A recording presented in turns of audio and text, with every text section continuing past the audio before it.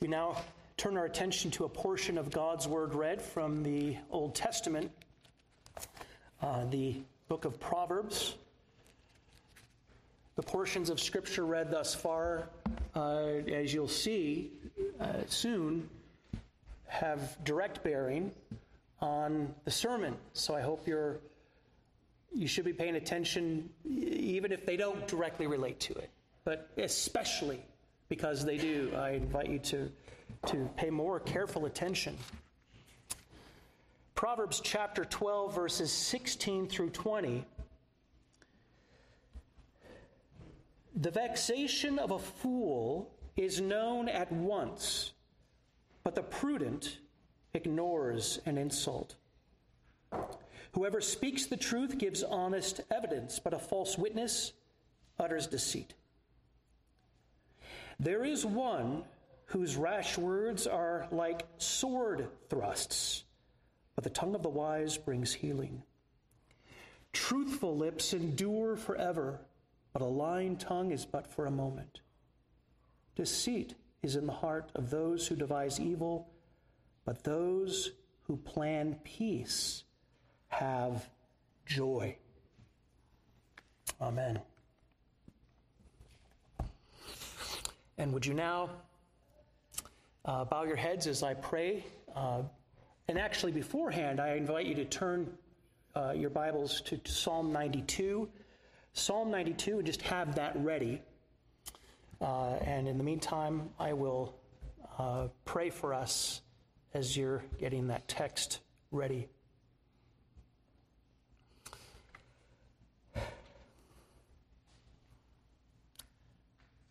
Blessed you are, Lord, great God.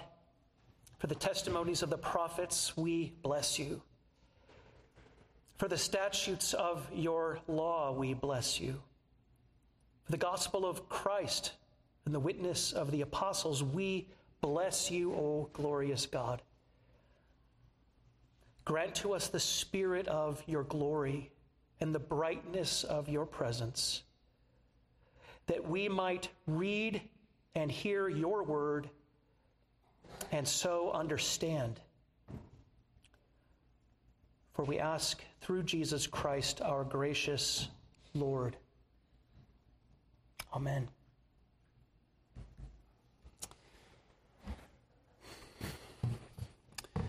And now would you, again, please follow along with me as I read Psalm 92.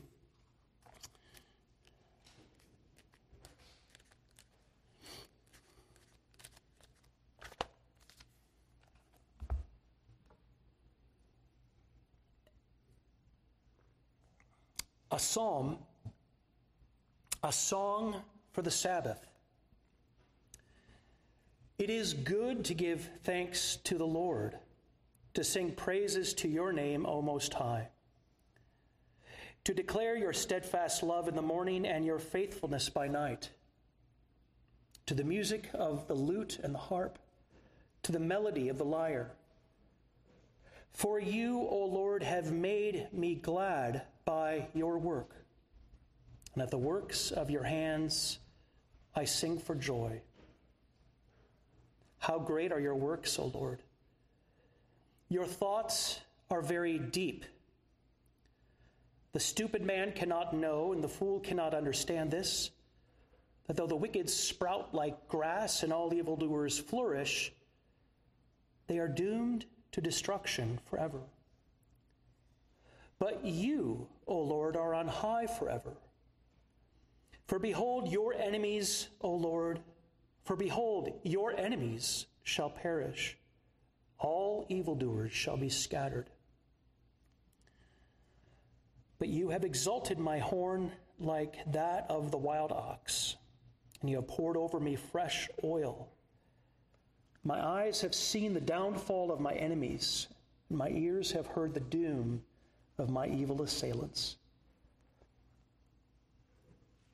The righteous flourish like the palm tree and grow like a cedar in Lebanon. They are planted in the house of the Lord. They flourish in the courts of our God. They still bear fruit in old age. They are ever full of sap and green, to declare that the Lord is upright. He is my rock, and there is no unrighteousness in him. This is God's word.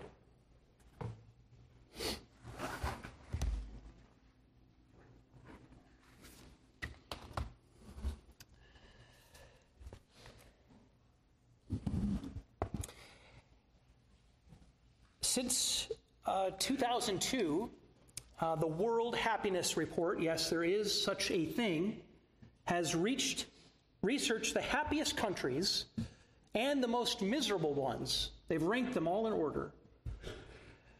And to determine that, they use 6 measurements.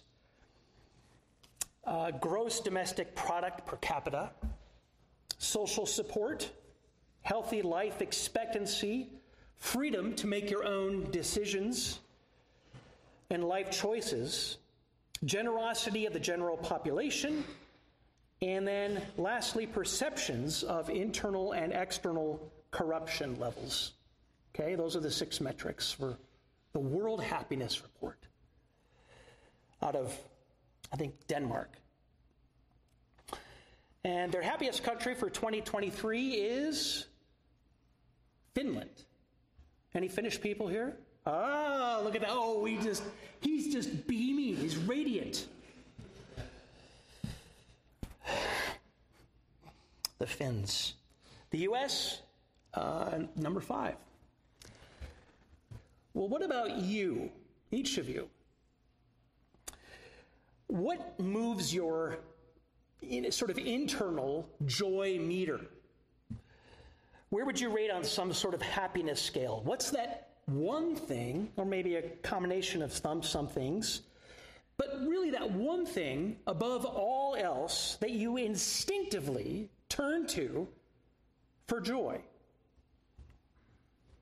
Especially when seemingly everything around us, and maybe even inside internally your own life, joy is at a premium.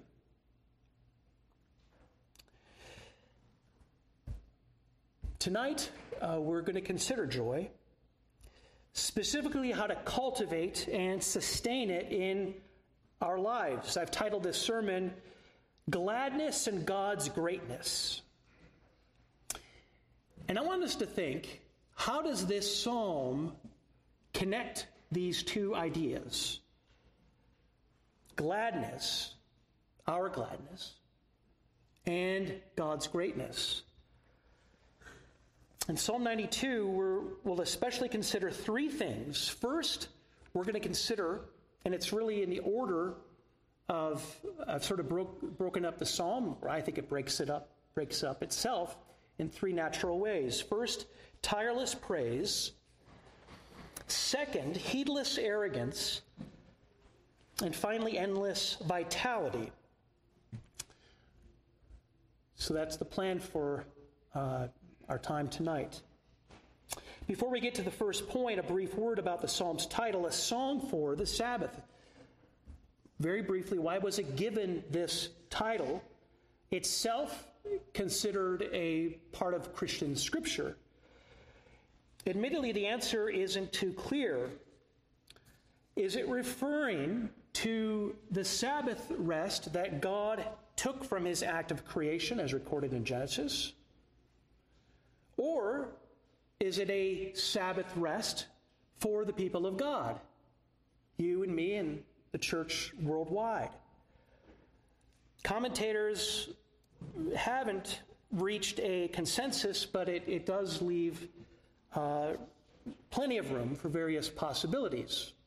Maybe it could be even a combination. All right. That's the title. Let's move on to the first point. Tireless praise. Would you please look with me at verses 1 through 4?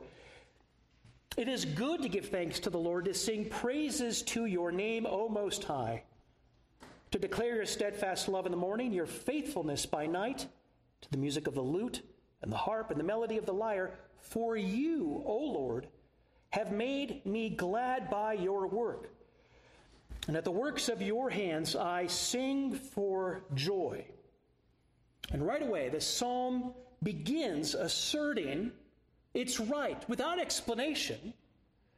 It's right to give the Lord thanks and praise, simply for who he is and what he's done, is doing, and will do. And in the context of understanding the Sabbath as ceasing from the 6 days of work and creation, even more so. But it's more than simply right. Like, it's good to give thanks. It's a good thing to do. The psalmist says it's good, but good in what way? Well, really in all senses of the word. It's good in that it fits the situation. It's right in itself, and even feeling good. Not only because we're reflecting on God's steadfast love and faithfulness, but also for what it does to and for us. That is, the very act of doing that makes us glad. Why and how? The psalmist says by looking up at the Lord, thinking and reflecting on what he has done. Look with me at verse 4. For you, O Lord, have made me glad. How? By your work. At the works of your hands, I sing for joy. Now, what is the psalmist referring to? It might be the work of creation that I referred to earlier, hence a song for the Sabbath, that is looking at what he has made, gazing up into the heavens and marveling at the stars, the planets, and the galaxies, pondering the seas, not only how deep and powerful they are, but what they contain, right? So looking up, looking out, looking at everything below. On the ground, from great mammals to the smallest insects, and of course, outward to people. Just take a moment right now and consider how incredibly different we are, even in this very room. You're very different. You're a lot alike in some ways, but you're very different from one another. But the whole of humanity, different not just in personality, but in language, culture, appearance, music, art, and food, in these and in so many other ways, the psalmist is here encouraging us to consider and reflect on God's creation, and then to step back and to marvel and wonder at God's hands producing it, and then praising him because of it. So that's the first potential way that the psalmist is referring to the works. But there's a second way works might be used here in Psalm 92, and that is the work of salvation. And you can see this from verses 2 and 3. To declare your steadfast love in the morning and your faithfulness by night. The Psalms are filled with this notion of declaring God's steadfast love and faithfulness. And so it's perfectly reasonable that the works here refer to God's saving acts, demonstrating his love and his faithfulness to us. We can even see this in even in how the Lord is referenced in the first stanza. Lord in uppercase use, meaning Yahweh, emphasizing his covenant love toward his people. That is not accidental, right? You ought to be saying, some people say that automatically when they read Scripture. Sometimes I do that too. Instead of saying Lord, the uppercase, Lord, they say Yahweh, Yahweh. And you ought to be thinking, whether it's said or not, when you see it, you ought to be thinking, that's our covenant God. That's our covenant God. That's our covenant God. That's what you ought to be thinking in your mind and imagining as well. That he will always be our God, and we, his people, no matter what. All right. So that's the why the psalmist implores us to thank God. Okay? We consider the works of his hands, perhaps in creation or salvation, maybe both. So how should we give thanks? How should we do it? I've mentioned part of it already. By speaking, that is to declare the Lord's steadfast love and faithfulness. And note the duration, not just in the morning or confined with Sunday morning worship service or in the evening. Rather, then be confined to a specific part of the day. This is praise that is ongoing, encompassing every part of the day. Which raises the question, does this mean that the psalmist encourages a worldly detachment so we can exclusively praise God with our lips 24/7? Well, of course not. Rather, it encourages us to so think on the Lord's works throughout all hours of the day that it spills over not only into sporadic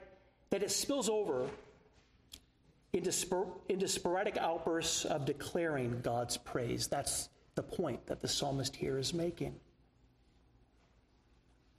Note the second way that we praise God for his mighty works. Something we've done already. You've done already this morning, and you've done tonight, and you may do later tonight. And that is by singing.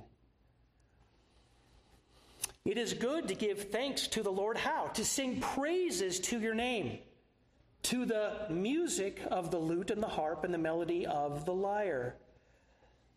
And this inclusion of a variety of instrumentation is why many commentators suggest that Psalm 92 is indeed a song for the Sabbath, hence the inscription. That is what we're doing right now, gathering together as God's people to worship him. Of course, lutes, harps, lyres were the instruments of the day when this was written. Today, the church normally gathers on Sunday to worship the Lord, incorporating a variety of musical styles. Some churches undoubtedly still use lutes and harps, and others electric guitars and drums, some majestic organs, and everything in between. Now here's the point regarding instrumentation. I wonder if I should say it, but I'll just go ahead and getting myself talking about music and worship. Boy, that's dicey. This could be my last time up here. The psalmist isn't prescribing or preferring one musical style over the other. That's not the point of Psalm 92. Rather, he's rightly recognizing a more fundamental point, that musical instruments aid the human voice in singing praise to God. That's the point he's making. Some of us are more skilled in praising God with singing. I heard a little more on this. I heard just beauty coming from this over here on that last psalm that I don't recall ever singing before. That's not to throw shade on this side. It's not a competition. So we have choirs, right? Others with instruments. Sometimes they're done separately, often together, singing and making melody to the Lord for his mighty works. Unless you think that it's merely good and right to praise God for his mighty acts as the ultimate end, note what effect God's works have on the psalmist. Right there in verse 4. For you, O Lord, have made me glad by your work. At the works of your hands I sing for joy. Right? It's emphasized in different language, but the same concept. It's not enough for us to marvel at God's handiwork, but they should even produce gladness and joy. Sometimes in our circles, you know which ones those are. I don't need to. In our circles, which often emphasize right knowing and thinking above all else, we end up, I dare say, with a very different paraphrase, which might go something like this. For you, O Lord, have made me pensive by your work, and at the works of your hands I ruminate. Right? That might be. How different are the words of John Calvin writing on Psalm 92. Listen to what he wrote. We are the proper objects of his faithfulness and goodness, and it would argue inexcusable indifference if they did not elicit our cordial praise. But not only are we to diligently observe them, he also writes, the psalmist that is, that we're to be, pardon me, not the psalmist, I'm still with Calvin. Calvin says this, still referring to Psalm 92, I wish you had seatbelts in. I mean, just hold on to your pew bottom. You got to just hold on to the person next to you. Here's what he says next. He were to be excited, these are his words, excited by a holy joy to the celebration of his praise. What? John Calvin said such thing? Yes, he did. So we mustn't minimize verse 4. O Lord, you have made me glad at your work, by your work, and at the works of your hands I sing for joy. Some of you right now may think we need to praise God solely because he's worthy of it. Right? It's our duty. And it is. There is a duty. All of humanity. Hear me loud and clear on this. Every creature, every person that has ever existed, is existing, and will exist has a duty to praise God and to thank him. There is a duty element there. So I'm not in any way shirking from that. But it's not mere duty. Okay? Because the psalmist provides another motivator, one that may initially seem self-serving, and that is to increase our gladness and our joy. His basis for gladness and joyfulness in verse 4 are verses 1 through 3, that is, the works of his hands. And these two are not incompatible. Rather, they go hand in hand, right motivation and expression of praising the Lord. Maybe you're listening and you're going, I just find it, I got to tell you, I find it hard. I find it hard on my best day to praise God. Whether or not you're just struggling to find a reason or just your lack of motivation for it, or a combination. Well, you're not alone. C.S. Lewis famously stumbled over this point. He found it difficult to muster up the motivation to praise God until he realized how often we praise even the most ordinary things all the time, right? And that we don't have to manufacture or fake it. Rather, it comes naturally. We can't help expressing it. In other words, there's an inextricable link between praise and enjoyment. Listen to what Lewis writes. I think we delight to praise what we enjoy because the praise not merely expresses, but it completes the enjoyment. It is its appointed consummation. The Scottish Catechism says that man's chief end is to glorify God and enjoy him forever. But we shall then know that these are the same thing. Fully to enjoy is to glorify, and commanding us to glorify him, God is inviting us to enjoy him.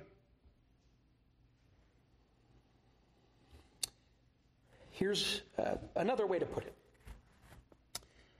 If you would have a life of joy and gladness, I dare say, a happy life. You all want a happy life. Everyone in the world, if you ask them, even in the bottom rung of the world happiness scale, what's it, the world happiness scale? I forget, whatever that was. You ask every person in there, unless they have something terribly wrong with them, maybe, if you ask, do you want to be happy? Well, of course you do. Yes. No one in the right mind would say, I want to be miserable. Thank you very much.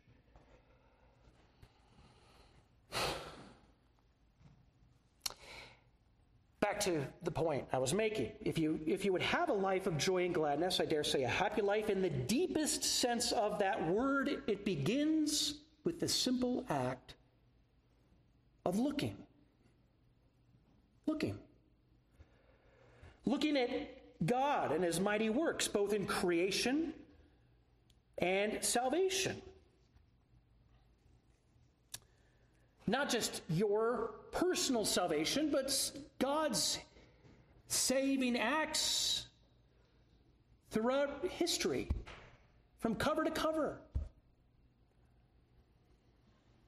And then, by doing so, you become so intellectually and emotionally affected by these works that they spill over into praise, both in words and song. Now, perhaps you struggle to conjure up gratitude to the Lord, whether for who he is or what he has done, which raises a question, so what can I do, right? What can I do? I'm not there. There's a chasm. I hear you, but I'm not getting it. It's like Teflon. Richard Baxter's Majestic Christian Directory, which I have mentioned before, has a section on thankfulness. Very helpful. Here's what he writes. He says, "Let the greatness of the manifold mercies of God be continually before your eyes. Thankfulness is caused by the due apprehension of the greatness of mercies.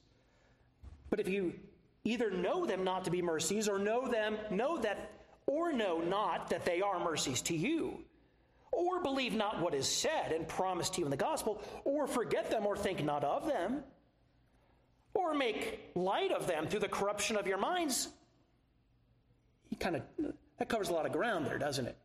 Here's the upshot, he says. You cannot be thankful for them. Well, of course, right? I don't see it. I don't understand. I don't know. Why would I be thankful? Give thanks. The first the sort of imperative of the psalm would just bounce off you. It wouldn't make any sense. He then lists 15 ways that we can kindle these mercies anew to jog our memories and affection, resulting in expressing appropriate thanksgiving. And here I was just going, and then I thought, you know what? I didn't include this in the sermon, but I thought, boy, here's the book. I bookmarked it, and I thought, I'll just read a few samples. There's 15. I'm not going to read them all, but just a sample. You want to jog your memory. Here's a few things that he says to help us to think on.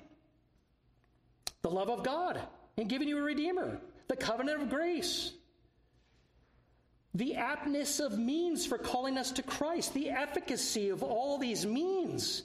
The company of those that fear the Lord and their faithful admonitions. The mercies of our relations or habitations or estates. I'm just skimming this, okay? There's 15, and they're lengthy. The manifold deliverance of our bodies from enemies, hurts, distresses, sicknesses, and death. The mercies of adversity.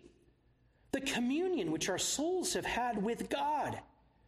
The use which he has made for us for the good of others. The mercies of all of our friends and of his servants. His patience and forbearance. Well, I'm at 14. I might as well give you the 15. Our hope of everlasting rest and glory when this sinful life is at an end. He's got more to say, and he elaborates. You take one of those and just ponder it for quite some time.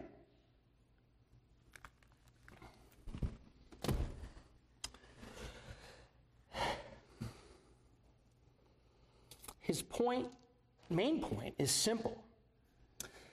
That if you can't properly think of God's many mercies to you in as he says, these manifold ways, you're not going to have the impulse, the instinct to praise him. Do you see that? That's the point. So recap our first point. The psalmist here and elsewhere encourages us as God's people to praise and thank him endlessly for his mighty works of creation and especially our salvation.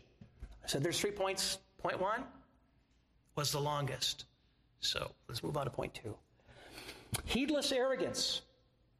Please follow along as I read verses 5 through 9. How great are your works, O Lord, your thoughts are very deep. The stupid man cannot know, the fool cannot understand this, that though the wicked sprout like grass, all evildoers flourish, they're doomed to destruction forever. But you, O Lord, are on high forever. Behold, your enemies, O Lord, behold, your enemies shall perish, but all evildoers shall be scattered. Note the sharp contrast with the Psalm's opening verses. If the person in the verses 1 through 4 has the sense that it's good and right to praise God, even making him glad, right? Look at that, the sharp contrast, the opposite in verse 6. The stupid man cannot know, the fool can't understand this.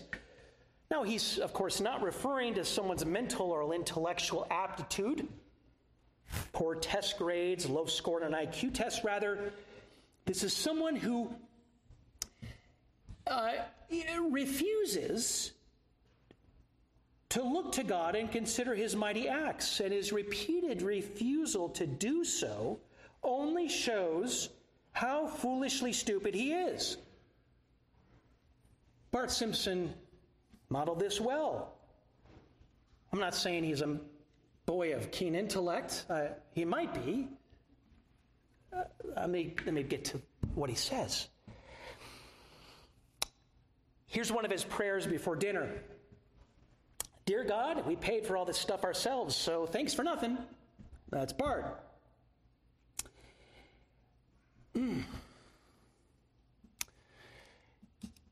Many people with top-rate intellects are spiritually stupid fools. Now, would I ever say that to someone, maybe even someone here, in so many words? Not unless I want a sore jaw the next day. Or unless I had a relationship, that they'd be able to receive those words in love and not as an insult or accusation. And yet that's precisely what the psalmist does. He's calling those who don't ponder and praise God for his mighty works as stupid fools. As if that's not bad enough. It only gets worse. For these people aren't only spiritually stupid, they're considered God's enemies, doomed to destruction forever. Verse 7. And this is important, because God sort of arbitrarily dooms them. But dooms them because, in the truest sense of the word, these people are his enemies. Look with me at verse 9. Behold, your enemies shall perish, all evildoers shall be scattered. Those who stubbornly remain in their spiritual ignorance will ultimately get what they want, which is complete and total separation from, and sadly, destruction by the God who made them and all things to glorify and enjoy him above all else.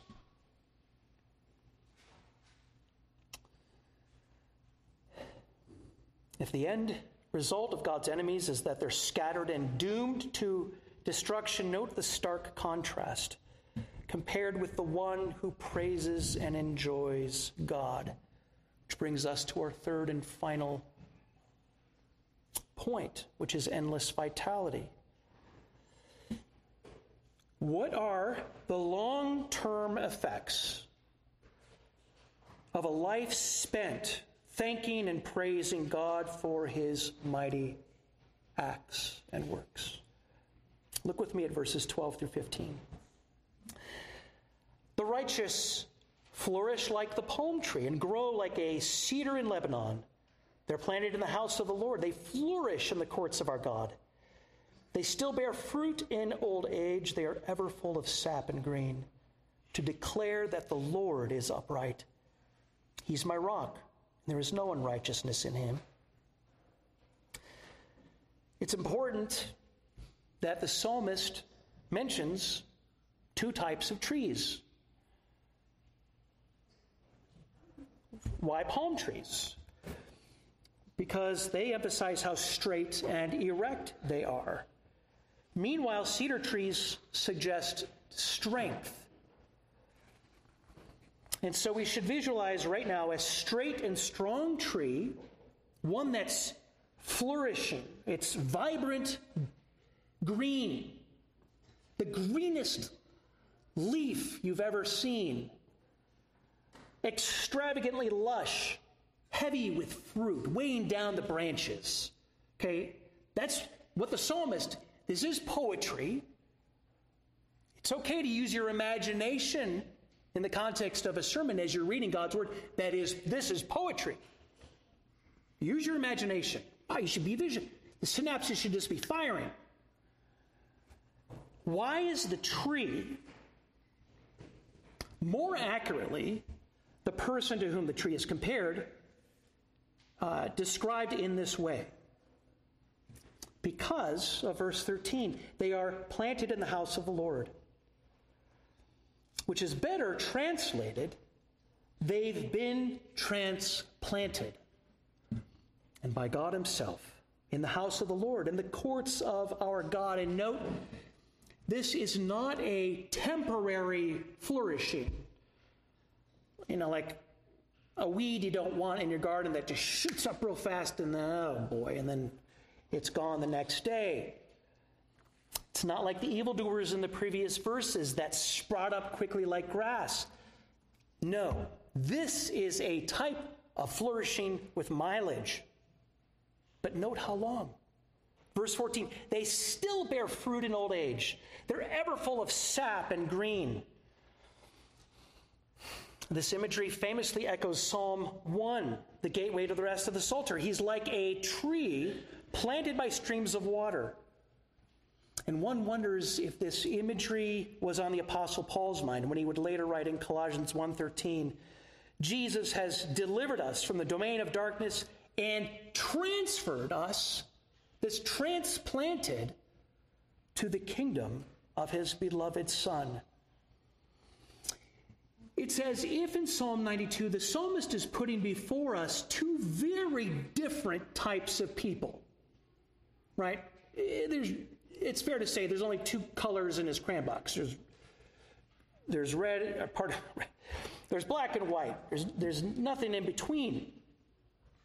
And he's forcing us to look at them. They're right up in our face.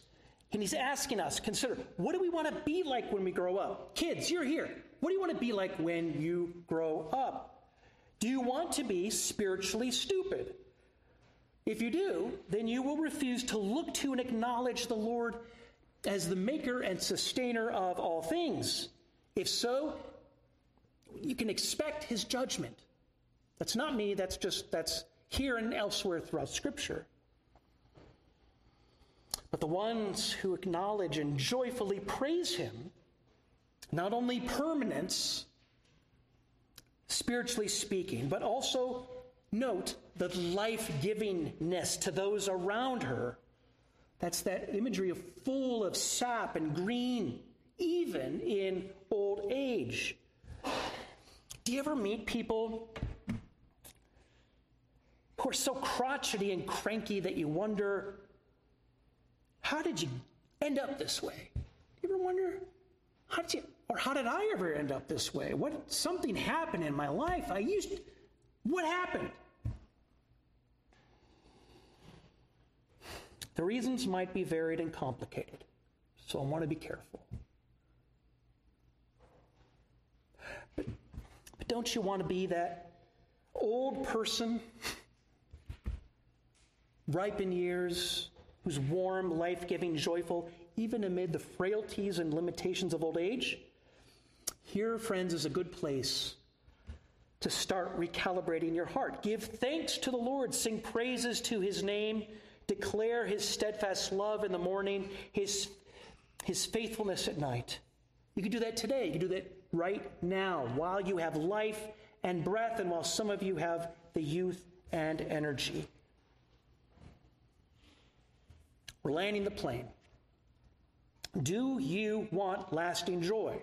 You don't need to check off the metrics of the World Happiness Report. Nor do you get it by pursuing joy as an end unto itself. Rather, Psalm 92 bids all of us, irrespective of nationality, socioeconomic status, race, gender, education, whatever gifts or even limitations you may have. You've got them. I've got them. To simply come. To come. Come to the Lord. Okay. And do what? Enjoy him. Enjoy the Lord.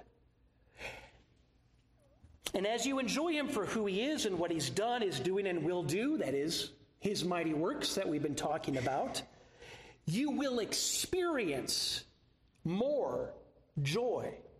Joy that is going to come out in ceaseless praise, thanksgiving, and worship. So yes, enjoy individually, as a church, as families and friends, but also with enjoyment, declare. Praising him for his mighty acts, which means knowing him as he's revealed in his word. And telling others about this mighty and magnificent God who redeems us and calls us his very own children. And you're so moved by his covenant, steadfast love and faithfulness shown to us in Jesus that it produces joy. Joy that's not fleeting, but it's eternal, it's strong, it's residing and abiding in the presence of the Lord forever. Maybe this sounds impossible for some of you. You've been a Christian a long time. You've lost the joy in knowing God you once had. Friends, Psalm 92 bids us go back, remember the simple truths of the gospel, the amazingly glorious, unbelievable good news that in Jesus we can have full and forever forgiveness and eternal life. But more than that, that you were made to subjectively experience the joys of knowing him, of belonging to him, sharing in his death and resurrection. Perhaps some of you don't consider yourself a Christian. There's probably someone in this room right now. Maybe you've had little to no interest in becoming one, but I simply ask you to reconsider. I encourage you to think about the many wonders of creation. Would you open yourself up to the possibility, just this, the possibility that maybe, just maybe, there's a God behind it all, okay? Not a God who merely made the world, detached himself from it, but a personal, intimate God who entered, he so identified with it, he entered into it, he became like us. Even though we're marred and we've mucked it up with our sinful rebellion.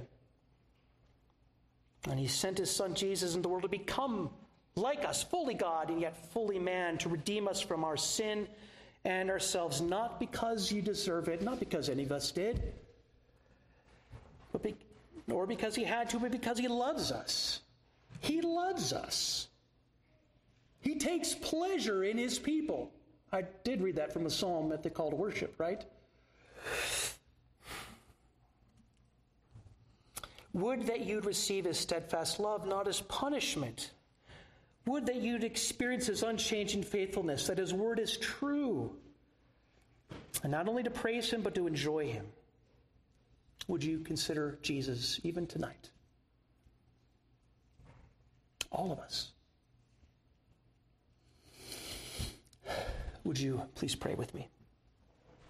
Father, we thank you and we praise you We declare your works and we sing to you.